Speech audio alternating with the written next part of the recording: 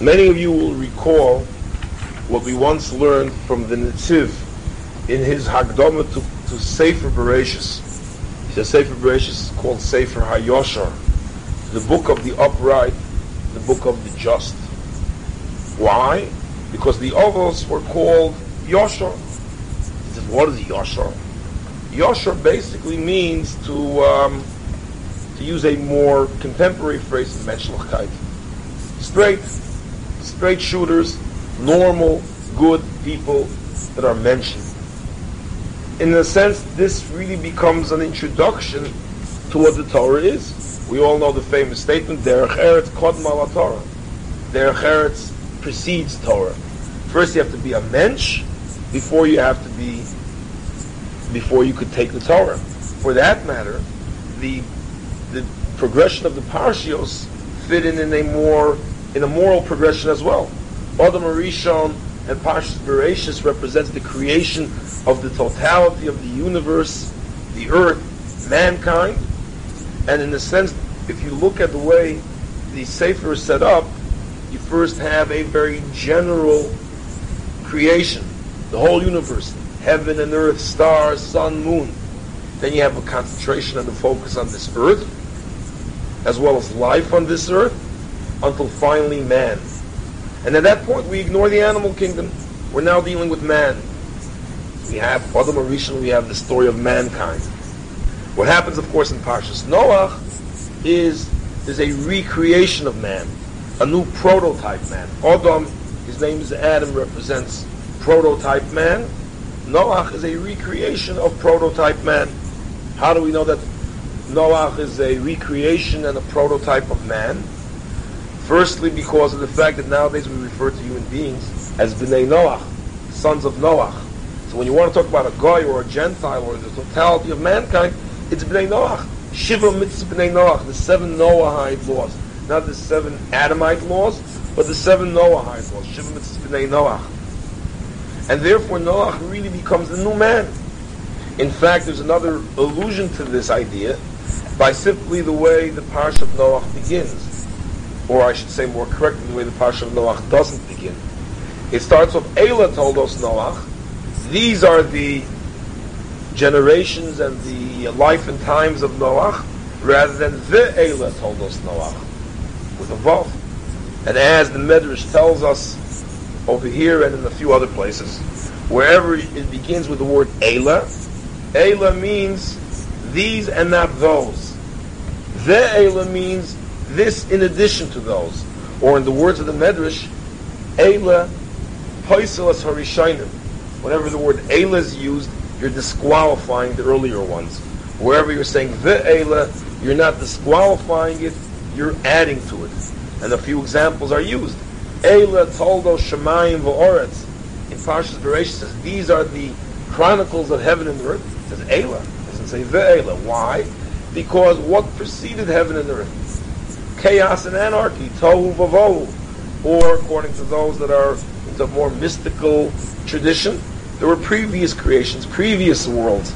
As I once pointed out from the Tiferes Yisrael, that all of these dinosaur bones and all of these other signs of life were from the remnants of previous creations that were destroyed. Hashem was Bainoi Lamos Machrivon in the words of the Medrash. He was creating worlds, destroying worlds, until finally he said, this is the one that I like. All the previous ones are disqualified, are now ignored. Eila Tolo Shemayim V'Oretz. These are the chronicles of heaven and earth. This is what we care about. It's life on this world. We don't really care about previous lives and previous worlds and what happened when the dinosaurs were around. I mean, we're not into a big Jurassic Park here. And that's not our concern. Our concern is this world. Also, if you go with the simple explanation, we're disqualifying the tohu vavohu that was before the world. So therefore, whenever we have the Eila as opposed to the Ve'ela, it represents a disqualifying of the first. We also have Eila Toldos Yaakov. After the discussion of the generations and the history and the entire process of how Esav inherited his portion, it says now Eila Toldos Yaakov. Now we're talking about Yaakov. we're disqualifying what comes before, which was the story of Esav and his generations. So in that sense, we have the same thing. Eila told us Noach. The previous world, if you will, has been redestroyed and reverted back to Tohu Vavohu. Noach is now the new prototype man. He's Adam number 2, if you will. Eila told us Noach, Ben Noach. We're disqualifying the Dor HaMabul and all that came before. We're starting fresh with Noach. So therefore, the Eila, as opposed to the Eila, is a clue to that. We of course have here Miles' question, which is a Gewaltige Kasha. How can we find the Eila told us Yitzchak? Right after Yishmael's generations and children are brought down, over there it says the Eila told us Yitzchak. And these are the generations of Yitzchak, implying a continuum. So in that sense, one can say that the focus is getting more narrowed and concentrated, until after we have Parshas Noach, comes the next Parsha. The next Parsha is already Lech Lecha, the Parsha of the Jewish people. That's the beginning of the story of the Jewish people. So at this point in time, we're really talking about mankind and what mankind was, is, should have been. And therefore we have Adam Rishon, destroyed, recreated, Noach being the new prototype man. And therefore this is the Parsha in that sense, if you will, of Derech Eretz Kodma LaTorah. Be a mensch before you're a Jew. You know, reminds me, there was once a debate between Meir Kahane in the Olam Shalom and a Reform rabbi on some TV program. And they were discussing what does it mean to be a Jew. And the Reform rabbi said, a Jew, social concerns and peace and brotherhood and, civil rights and brotherhood, fraternity, all the stuff, all the slogans of the French Revolution. That's what it means to be a Jew. To which he answers, he says, you just described to me what it means to be a human being. But what does it mean to be a Jew? I mean, every human being should do all of that. Is it only for Jews? That's only the province of Jews to be nice and to be kind and to be charitable and to be philanthropic, right? Philanthropic. So, is that only for Jews? That's a Ben Noach. Eila told us Noach. This is the Parsha of Derech Eretz. Next comes Jews. So the truth is you have to be a mensch before you could be a Jew. You have to be a mensch before you could be a Jew. So therefore the Parsha of Noach, in a sense, you see it over here also. I mean, just as an allusion, Vayar Elkim, as far as we name the Shchoso, Ki Hishchis Kol Bosar is Darko Al Haaretz. People lost their Derech Eretz, if you will. The world was full of violence, full of decay, full of degeneracy. They lost their Derech Eretz. This becomes the Parsha to teach us Derech Eretz Kodma LaTorah. Shiva Mitzvahs B'nai Noach, 7 Noahide ones. Not the Parsha of Bereshis, but mainly the Parsha of Noach as being the introduction, the preamble to the story of the Jewish people. In a more broad sense, therefore, says the Netziv, that's what all Chumash Bereshis is. All Chumash Bereshis is Sefer HaYoshar, to teach a person how to be a mensch, to teach a person how to be upright, and to be straight, and to be good, and to be kind. That's why Sefer Bereshis is full of stories, not mitzvahs. Why? Because what are the purpose of mitzvahs? The purpose of mitzvahs are to enhance and to teach a Jew how to act, and what kind of midos to try to assimilate into himself. But there are certain very basic ones, and those basic ones we could learn from the stories of the Avos. When we read the stories of the Avos, we learn from their behavior how to behave, how to act. And therefore the stories also become lessons just like mitzvahs. Just as mitzvahs are lessons in how to be a Yid, the stories of the Avos are also lessons in how to be a Yid just simply by learning their stories. In that sense, therefore, Noach and Parshas Bereshis and Parshas Noach should teach us certain lessons of Derech Eretz. I pointed out the other day that since we begin Parshas Noach, almost from the very beginning, the Torah is teaching us different lessons of Derech Eretz in the area of speech. Why is that? Well, I'll give you 3 examples of it, very briefly. Right away, it starts with Eila told us Noach is tzaddik tom hoya b'darosa v'solokim v'salech Noach v'ayolad Noach shlosh shabanim v'shem eschames yofes. These are the life and times of Noach. Noach was a righteous person. He was pure, wholehearted. He walked with God. And Noach bore 3 children, Shem, Cham, and Yafes. What you have is a little bit of an interruption. If Eila told us Noach, we're talking about the generations of Noach, and then in the next pasuk it resumes that particular narrative by saying, Vayoled Noach Shlosha Banim Hashem Es Cham Es Yafes. It tells you what his children are. So what's the interruption of Noach Ish Tzadik Tomoy of It's almost like a parenthesis, if you will. These are the generations of Noach. By the way, Noach was a Tzadik Tomoy of Dorot, he walked with God, and Noach had 3 children. So we learn from there a lesson, says Rashi, based on the pasuk in Mishlei that says Zecher Tzadik Livrocha V'Shem Rishon Yirkov. Zecher Tzadik Livrocha means that when you make mention of a Tzadik, it should be a blessing. For that reason, whenever we talk about a Tzadik, we'll always refer to him as Zecher Tzadik Livrocha. Moshe Zechoin Tzadik Livrocha, or Aaron Kotler Zechoin Livrocha. Why? Because of this pasuk. So the Torah is teaching that to us over here. We're making mention of Noach. He's a tzaddik. Let's say something nice about him. So we're talking about his kids, about what happened to him. But the first time we bring up his name, let's say a nice word about Noach. So that's the lesson of Zecher Tzadik Livrocha. Derech Eretz, how a person should talk. Later on, we find in the pasuk by Parshas Sheni, Hashem tells Noach, go into the Teva, you and your family, because I have found you to be a tzaddik in front of me in this generation. Almost a paraphrasing of the first pasuk. But over there the word Tomim is left out. It just says, I found you to be a tzaddik. It should have said, I found you to be a tzaddik Tomim. After all, Noach was both a tzaddik and a Tomim, whatever that means. But he was both. Says Rashi, we learn from there that when you speak directly to a person, you don't say all of his praises to his face. Behind his back, you say all of his praises. In front of him, you only say partial praises. Another lesson in Derech Eretz. In fact, in the very next pasuk, we have a third lesson in Derech Eretz on how to speak. You should take from all the clean animals 7, and from all the animals which are not clean, take only 2. Usually the contrast between Tohar is Tomei. It should have said from the Tohar you take 7, from the Tomei you take 2. Here it is from the Tohar you take 7, and from those that are not Tohar you take 2. Torah is teaching us a lesson, although later on we're not necessarily going to follow this lesson. But the lesson is 2 things. Brevity in speech is very commendable, and therefore the Torah will always speak in short and as short as possible.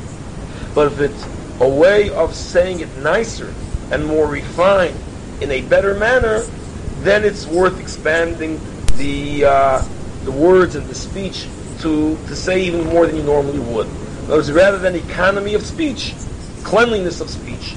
Cleanliness of speech is a greater virtue than economy of speech. So that's a third lesson of Derech Eretz. But again, because Parashas Noach is the Parash of Derech Eretz, and Derech Eretz Kodmo L'Torah. So therefore Noach represents prototype man and prototype mensch. Adam, if you will, could be prototype man.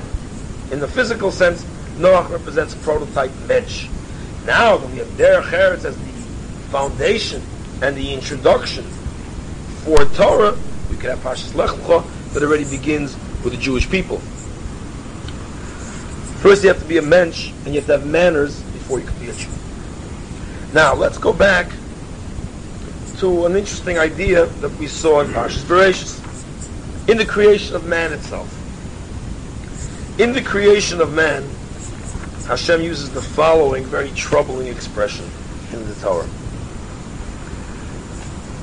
Hashem says in the Torah, Vayomer Elokim, Nasa Odom B'Tzalmenu, let us make man in our image, Kidmu Seinu, according to our likeness, who shall rule over man and beast.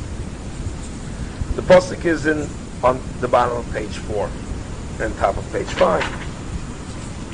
What's troubling about it? What's troubling about it is the expression of plural. Nasa Odom B'Tzalmenu, let us make man.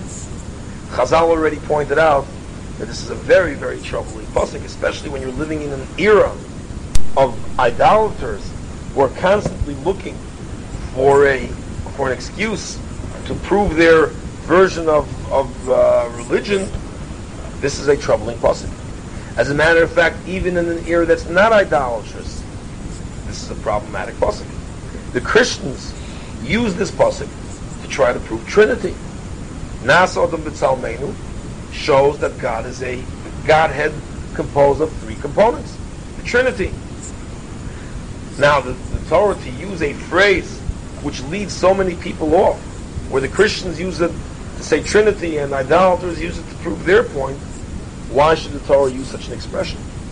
As a matter of fact, the other day we were talking about the Septuagint, the Targum Shivim, and we mentioned there that the 72 elders that were brought down by Ptolemy Philadelphus into Egypt and placed into 72 different houses to compose a Greek translation of the Torah, and they all had the Ruach HaKodesh to be able to write the exact identical translation. And each of them made 13 changes in the Torah. We mentioned a couple of them.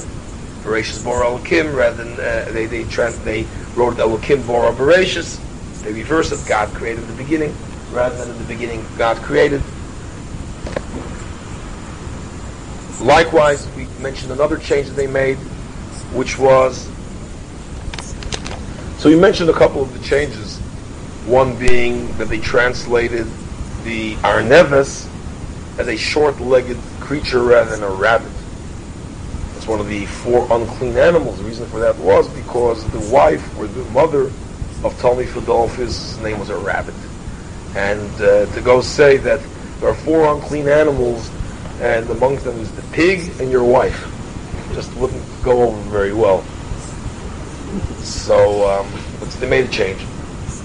Amongst the changes that they made was this pasuk, for obvious reasons. Rather than Nas Adam B'Tzalmeinu, they translated it as E'es Adam B'Tzalmeinu. I don't remember exactly how the Lashon is. I will make man in my image, rather than let us make man in our likeness. Obviously, then this is a very troubling pasuk, because this is one of the main changes that they made. In fact, in this week's parsha, there's another change that they made of a very similar variety. It says that Hashem says by the Dor HaFloga. By the Dor HaFloga, it says that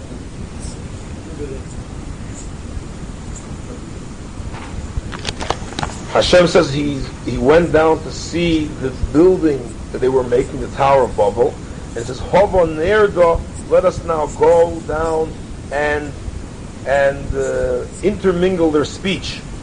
Again, the plural expression is used rather than the singular. Here again, they made the change. They made the change. Why then does the Torah use such an expression? Obviously, one could say that it's the Victorian we, if you will, the royal we, where you say, let us.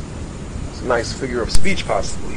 But again, it still is a problem as to why Hashem would actually use such an expression when it could lead so many people off and could make so many mistakes. If you look in Rashi on the bottom of page 4 and top of page 5, so Rashi says, well, we learned a couple of lessons from here. Nasa Adam and the Senusa Shel HaKadosh Baruch Hu Mikan. First Rashi says, there's two Rashis on the exact same thing, and the very similar ideas are said in both Rashis. So we'll just take a quick look at both of them. First Rashi says, we see the humility of God.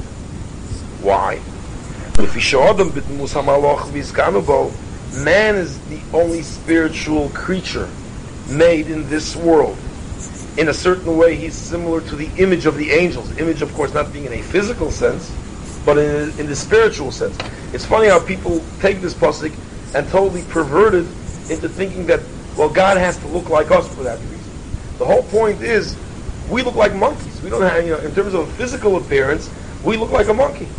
To say that God physically resembles us, or angels physically resemble us, it's ridiculous.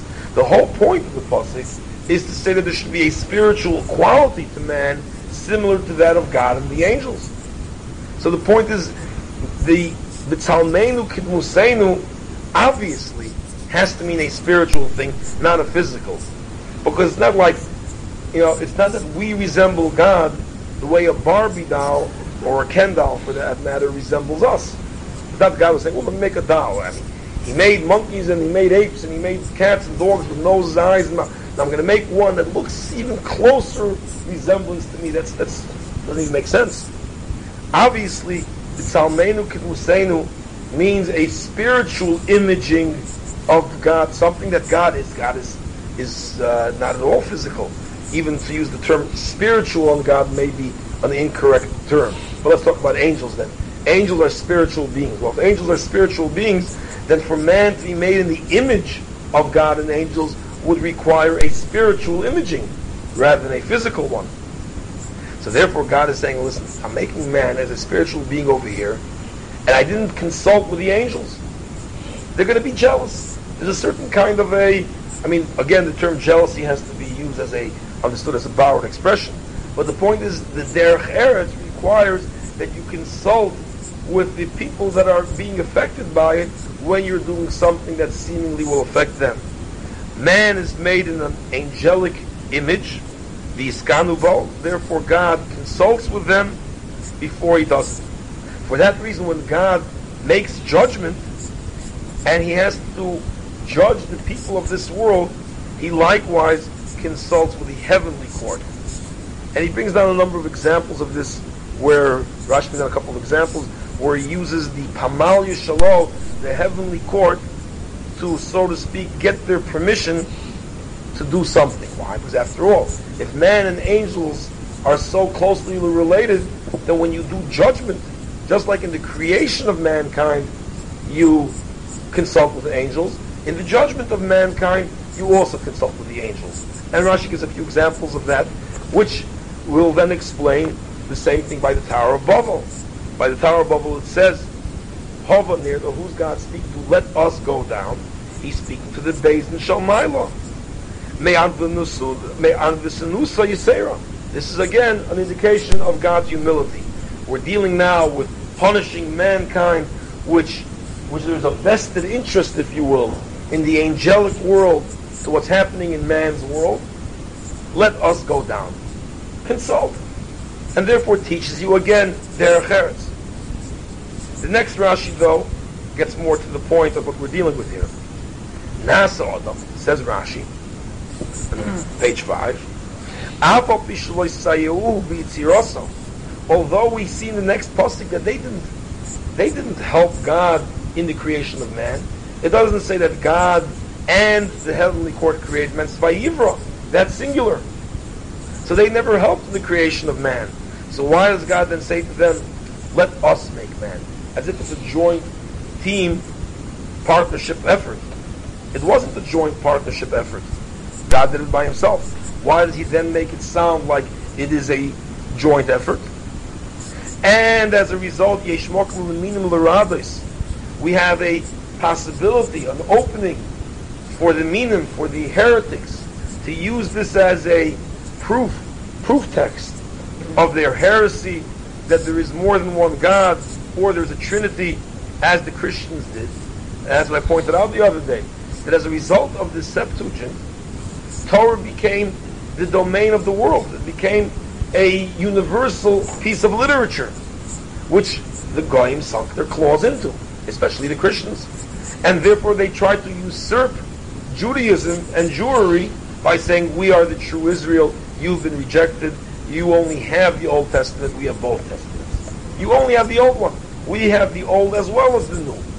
So they usurped Torah and they usurped the name of Israel. And they began in the study of their text by using these terms, Nasodam B'Tzalmeinu, as a way of saying, this proves our point. Why should God allow them this gaping hole to make a mistake? He says, nevertheless, Lo Nimna Akosad Milamei Derech Eretz. It was a calculated gamble and a risk that the Torah felt was worthwhile to do, even though this could lead people into heresy. Why? Lo Nimna Akosad Milamei Derech Eretz. The Torah was willing to do it in order to teach us a little bit of Derech Eretz. Umidas Anova, and to teach us humility, humbleness. That it is fitting and proper, as great as you are, or as great as you think you are, to consult and get permission from those that are what you consider beneath you. It would have said, I shall make man, this very important lesson would have been lost. Pashat Pshat, therefore, would be, as the Baalei Musar say, that you see how important Derech Eretz is. That on the scale to weigh, what should we teach? Should we teach a theological lesson and not let theological mistakes be made? Or should we take a gamble and a risk that people are going to be led into heresy, but we'll teach an important lesson of Derech Eretz? Derech Eretz takes precedence even over theological lessons. Derech Eretz kodem ala Torah. Derech Eretz precedes and comes before Torah, even to the point of such basics as monotheism. Derech Eretz is even more important than that. It's an amazing lesson.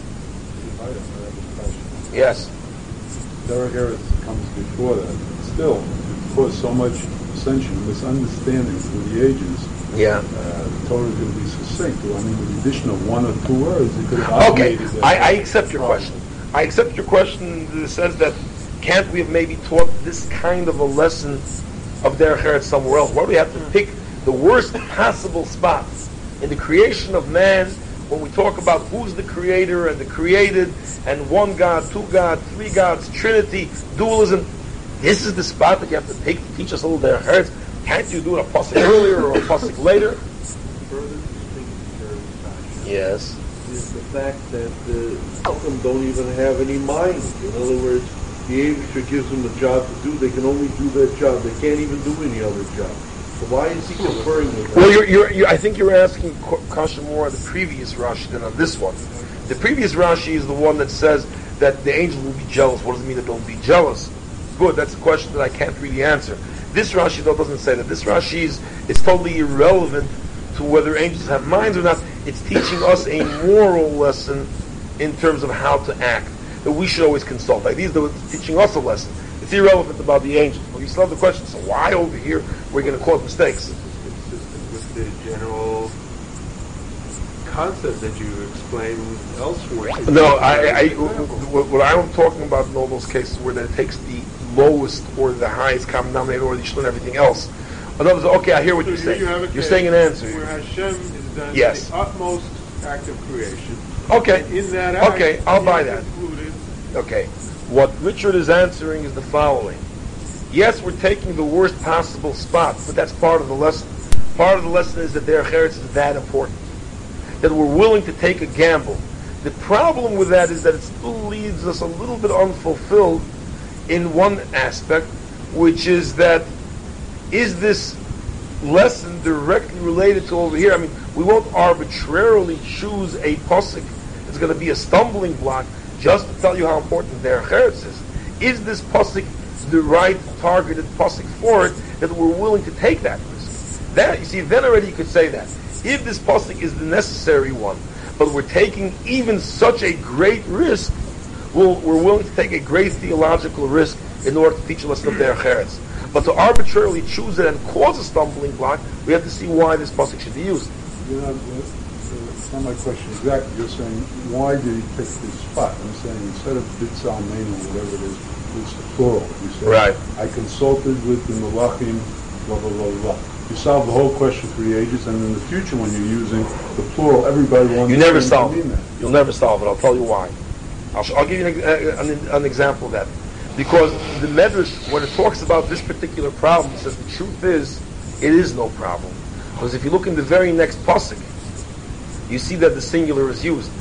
Although God says Nasa Adam, this is Vayivra Elokim. That's singular, not plural. So we see clearly that it was only singular, and obviously the previous pasuk means something other than we are a joint partnership effort. It's Vayivra, and He created. B'tzalmoi, and over there the singular is used. B'tzalmoi, B'tzelem Elokim Barasa. It's emphasized twice. Vayivra Elokim es Adam, and God alone, singular, created man B'tzalmo in His singular image. B'tzelem Elokim. So therefore there should be no mistake made. Nevertheless, the mistake was still made, and I'll tell you why the mistake was made. Because although what you're answering may be a good answer to the idolaters, it won't be a good answer to the Christians. Because the Christians will say, no, Adarabah. This is bigger proof of our particular brand of heresy, because they believe that the Trinity is one which is three, which would then explain why the plural and the singular are used. So there's no way out. You're not going to really win. Heretics that want to find heresy will find it, and even if so, we're taking care. Didn't Moshe? They started with the conclusion. Now they're going to go looking Exactly. for It's always like support that. for it. But the question that Chazal solve here is this is a very dangerous precedent that you're doing. Rashi says, yes, it's worthwhile doing it to teach us derech eretz. And as Richard points out, we're using the lowest common denominator or the highest, most extreme example to show you how important it is derech eretz that we're even willing to take such a risk. Obviously, it's not that God says be a heretic. We're willing to take a risk and a gamble for heresy in order to teach us a definitive, important lesson of derech eretz. But again, the question is this the right possible? Well, I think there's an answer to this. And I think it's a very profound lesson and a profound answer to this as well. Let's take a look at one other pasuk that almost tells us the exact same lesson. And that's the creation of, naturally, woman. Turn to page 6, bottom of the page. What's the bottom pasuk? Bottom of page 6. Vayomer Hashem Elokim lo tov heyos ha'adam levado. It is not good for man to be by himself, to be alone. Asa lo ezer kenegdo. Let me make for him some helpmate that'll be with him or against him in order to be an ezer. It isn't good for man to be alone. Does anybody have any problem with understanding that part of the pasuk? Lo tov heyos ha'adam levado. It's not good for man to be alone. I mean, everybody understands what the import of those words mean. What does it mean? It's not good to be alone. It's not good.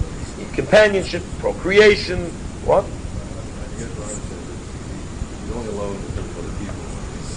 Oh, a sense of lonely, however you're going to define it. But we all understand what it means. I mean, again, we have to define what does it mean alone, in what regard, but it's something that seems to be pretty obvious and self-evident. What is the nature of it? It's not good for man to be like that.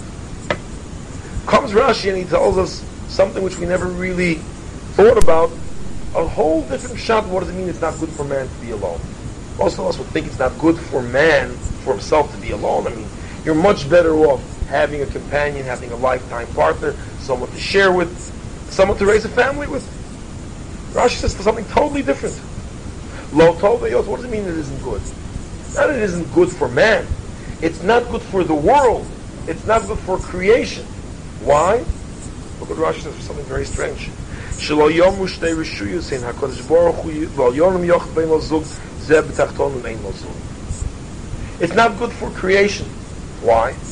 Because God, being the creator of the universe, in the spiritual realms, man is the boss and the head and the godlike creature in the lower physical material world. Hey, he's got such a thing. I'm godlike. The same way God is alone in the upper worlds, I'm alone in this world. And he's going to become haughty and conceited as a result. We have to teach him exactly. The woman will knock him down. You get married and you learn very shortly that you're nothing. You're no God. Yeah, you're no God. Now the truth is there are two ways of learning what does it mean that the creation of woman solves this problem of the conceit of man. One way of learning it is the way Eddie just pointed it out, which is that marriage teaches you humility. You have to share. You can't make all your own decisions. You find out very quickly, soon enough, that you don't have the problem that Harvey was saying over here, that I'm going to do it anyway. Consult with your wife. You'll see that very often you wind up not doing what you planned on doing. So you learn very quickly that you are not the boss. That's one way of doing it. Marriage teaches you humility. She's the Ezer. That's only a question that they would ask in the 1990s. But I would say that there's another much deeper shot in that as well, in what Rashi's saying. And that's not referring necessarily to the after marriage aspect of humbleness versus arrogance, but rather in the very nature of the human being as he's created, even as a bachelor. The fact that you are deficient and you feel a need for something is what makes you realize that you're not a godlike creature. Lo tov heyos adam levado should then be translated, it is not good for man to be created in a way where he can be totally independent and self-sufficient and lack all deficiencies, not have any deficiencies. Because then he's going to feel godlike. Just as God has no deficiency and is totally independent operator with no deficiency, total independence, total freedom, total feeling of without any need for anything. God, as the creator of the world, is totally self-sufficient. If man would likewise be created where he doesn't have any needs and desires and deficiencies, and he's a self-sufficient human being, he would then feel conceited and godlike. Let me make him with a need for a woman. Let me make him with a deficiency where he knows I'm lacking. I'm a person created with deficiencies, lacking, and I need something to fulfill I need an Ezer Kenegdo. The fact that he needs an Ezer is what makes him humble and makes him realize that he's not godlike. The fact that he needs an Ezer and he's not levado. He's not levado, self-sufficient. Lo tov heyos ha'odam levado. It is not good for man to be independent. Lo tov heyos ha'odam levado. It is not good for man to be totally self-sufficient, because that'll lead to a gaiva. That'll lead to a haughtiness and an arrogance where he feels totally independent, totally in control, totally the boss, self-sufficient, without needs, lacking nothing. He'll feel himself to be a godlike creature. He'll compare himself to God. That'll lead to heresy. Man's feeling of arrogance and self-sufficiency and his ability to dominate his environment and to be domineering and a godlike creature in his world similar to God above, he is the dominant creature in this world, will lead to a gaiva, to an arrogance, which ultimately leads to heresy. That's the danger. Therefore, lo tov heyois adam levado. It is not good for man to be able to be self-sufficient. Aselo ezer kenegdo. Let me make for him an ezer where he feels deficient, where he realizes that he has wants and needs that has to be fulfilled by another. So he goes through life with a feeling of loneliness until it's fulfilled by another creature, until he has a wife and a mate, and he realizes that he can't be independent. He can't take care of his own needs. He's not a self-sufficient creature. Lo tov heyos adam levado. It is not good for man to be independent and self-sufficient. Aselo ezer. Let me make him in a situation where he feels this loneliness and this need and this want and this lacking. And as a result, he'll have a wife. And then he'll realize it'll humble him. His feeling of loneliness beforehand in bachelorhood will humble him. Heresy that results from arrogance is worse than heresy that results from philosophy. God therefore took a calculated risk rather than suffer the heresy that will come from an independent Baal Gaiva. Let us allow for a possibility of a philosophical and textual mistake, but let us teach him humility, because there's more dangers of heresy that come from Gaiva than heresy that comes from a philosophical misunderstanding. Hashchosas hamidos, from a degeneracy of character flaws. Midos and the heart is a greater source of heresy than the mind and than the philosophy. What the Torah then is saying is exactly in the right pasuk to teach us the right lesson. It's not a toss-up where we have to sacrifice derech eretz or heresy. It's heresy and heresy. But which kind of heresy is more potent? The heresy that emanates from philosophical and theological speculation, or the heresy that comes from Gaiva? The lesson is Nasa Adam, in the creation of man, teach you a little bit of humility to avoid heresy. Because the danger of the heresy that comes from Gaiva is much worse than the heresy that's going to come from textual analysis of Nasa Adam. It's amazing. And yes, there were people that made the mistakes, 100%. As Jerry pointed out, throughout history, whether it's the Christians, whether it was the Greeks and the Egyptians in the time of the Septuagint when they translated it, If you write the wrong words, there will be some people that will come up with philosophical speculation, textual analysis, theological speculation, trinities, heresies, idolatry, polytheism, whatever the case may be. They'll go to a philosophy 101 course and come out heretics.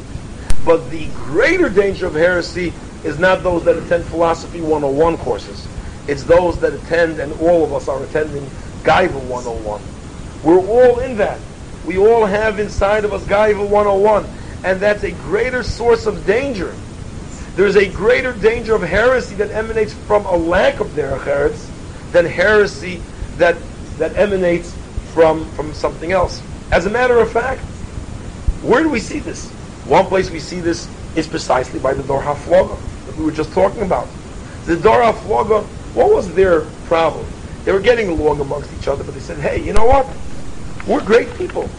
And well, we're not going to go right now into what their sin was, because it's a little bit mysterious. It's not really explained fully in the text as to what their sin was. And several years ago, we went through exactly what their sin was. But one sees a little bit some of the indication, where they said they were all one and united, and they said, Hava. They also use the same word, Hava. Let us unite. Nivne lanu ir. Make a city. Umigdal, and a huge tower, and let it go and approach the heavens. V'rosha b'shamayim, let its head approach the heavens, which is where the Medrash sees in it that they were directing some of their heresies against God. Let's displace God. Let's replace God with ourselves. V'nasa lanu shem, and let us make for ourselves a name. Right? That's what people do. Trump Tower. What is Trump Tower? It's a tower of Nasa lanu shem, where he wants to have his name all over the world. It's Gaiva. The greatest heresy comes from that. I'm the greatest, I'm the most powerful, I'm super, and the greatest heresy comes from that. Nasa lanu shem, v'rosha b'shamayim. The head is in the heavens, is in the clouds. You attempt to replace God and displace God with yourself. That's the greatest heresy. Where does it come from? Gaiva. In the same pasuk, Hashem uses the same word that they used in the opposite way. They said, Hava nivne lanu ir, let us build a tower, displace God, and God is teaching the opposite. Hava, nerda, let us go down. And of course here one can use the illusion of both ways of the word nerda. Nerda, let us go down. That's the way we should be. Says Rashi, what does it mean? Hava nerda, v'veizdino nimlach. He consulted. From his humility. God is trying to teach us humility. Does God have to be humble? Not really. But the point is God is trying to attempt to teach us lessons. Hava nerda. Rather than Hava go up, Hava let's go down a little bit. And that's the way to fight heresy. Someone was telling me from what the Stipler writes in one of his svarim, that the way that a person should have the greatest Yirah Shamayim and the greatest philosophical beliefs, the right hashkafas, is from anova. If a person could achieve anova, you could achieve humility, then already you solve many of these heretical problems.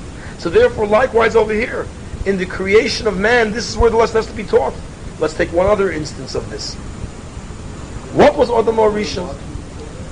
No, the Stipler said, I don't know what he said, I just heard over from someone along these lines once.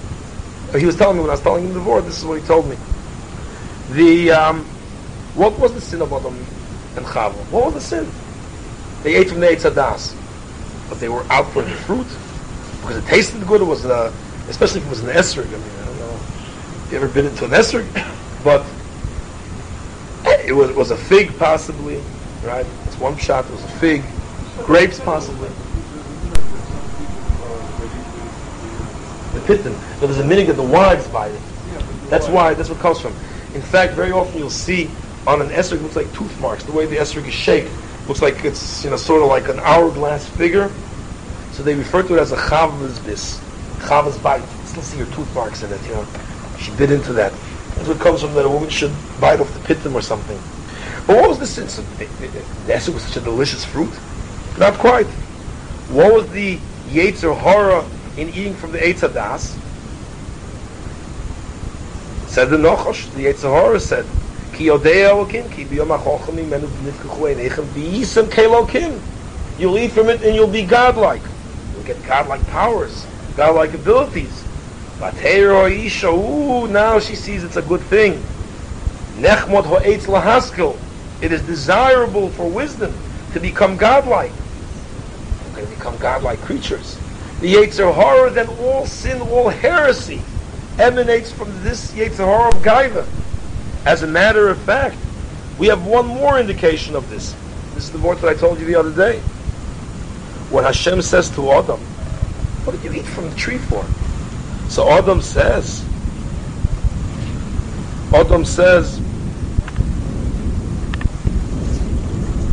woman says, she gave me va'ochel, and I ate. Grammatically, the word va'ochel is a little bit ambiguous. The correct way, or the most definitive way of saying I ate, would be to say va'ochalti, and I ate. Va'ochel, the vav hamishapechas, makes it like that, but really ochel is future tense. Says the Medrash, Adam was saying, and I'm going to continue to eat. He's telling God, I sin, and yes, I'm going to continue to sin.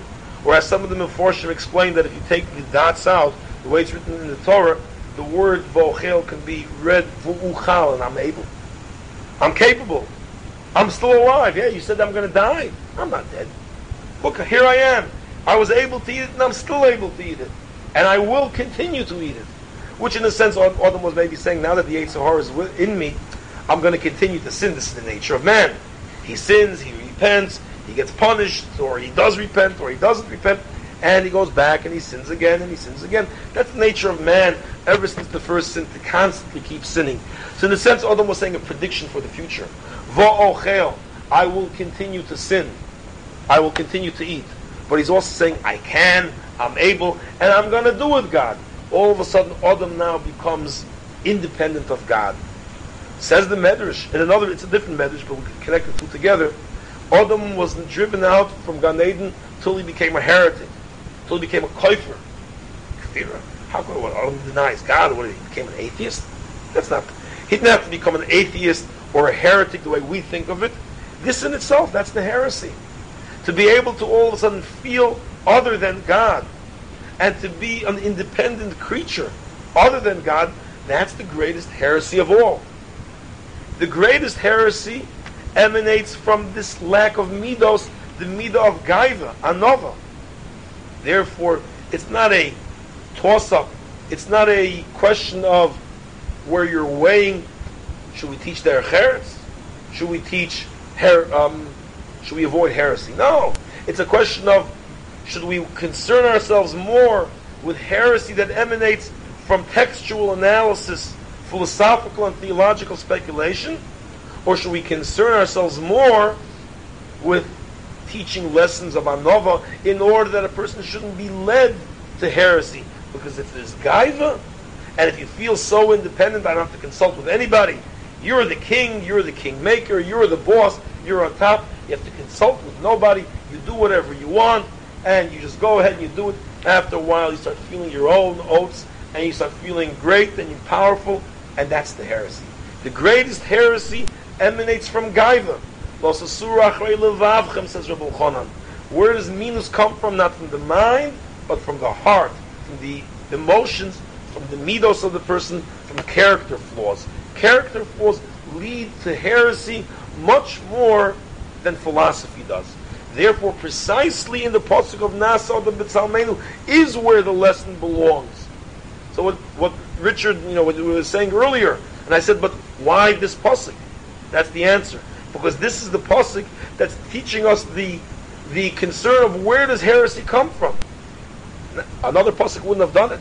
Precisely in the creation of man, we have to say, man, you, in order to avoid heresy, be in your place, even if philosophically you could have questions. Better to feel in your place with the kashas than the person that feels with no kashas, but he feels strong and mighty and powerful. This is the pasuk to teach us the lesson. So it's not derech eretz versus heresy, it's heresy versus heresy. But it's heresy coming from philosophy versus heresy coming from derech eretz, from midos. So it's heresy versus heresy as the trade-off, rather than derech eretz versus heresy. That's my addition to the Vort. As we see later on, the same idea. As lo ezer kenegdo.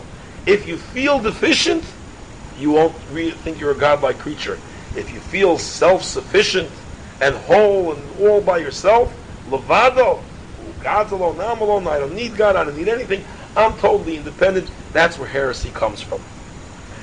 So therefore we have that lesson from Parshas Bereshis.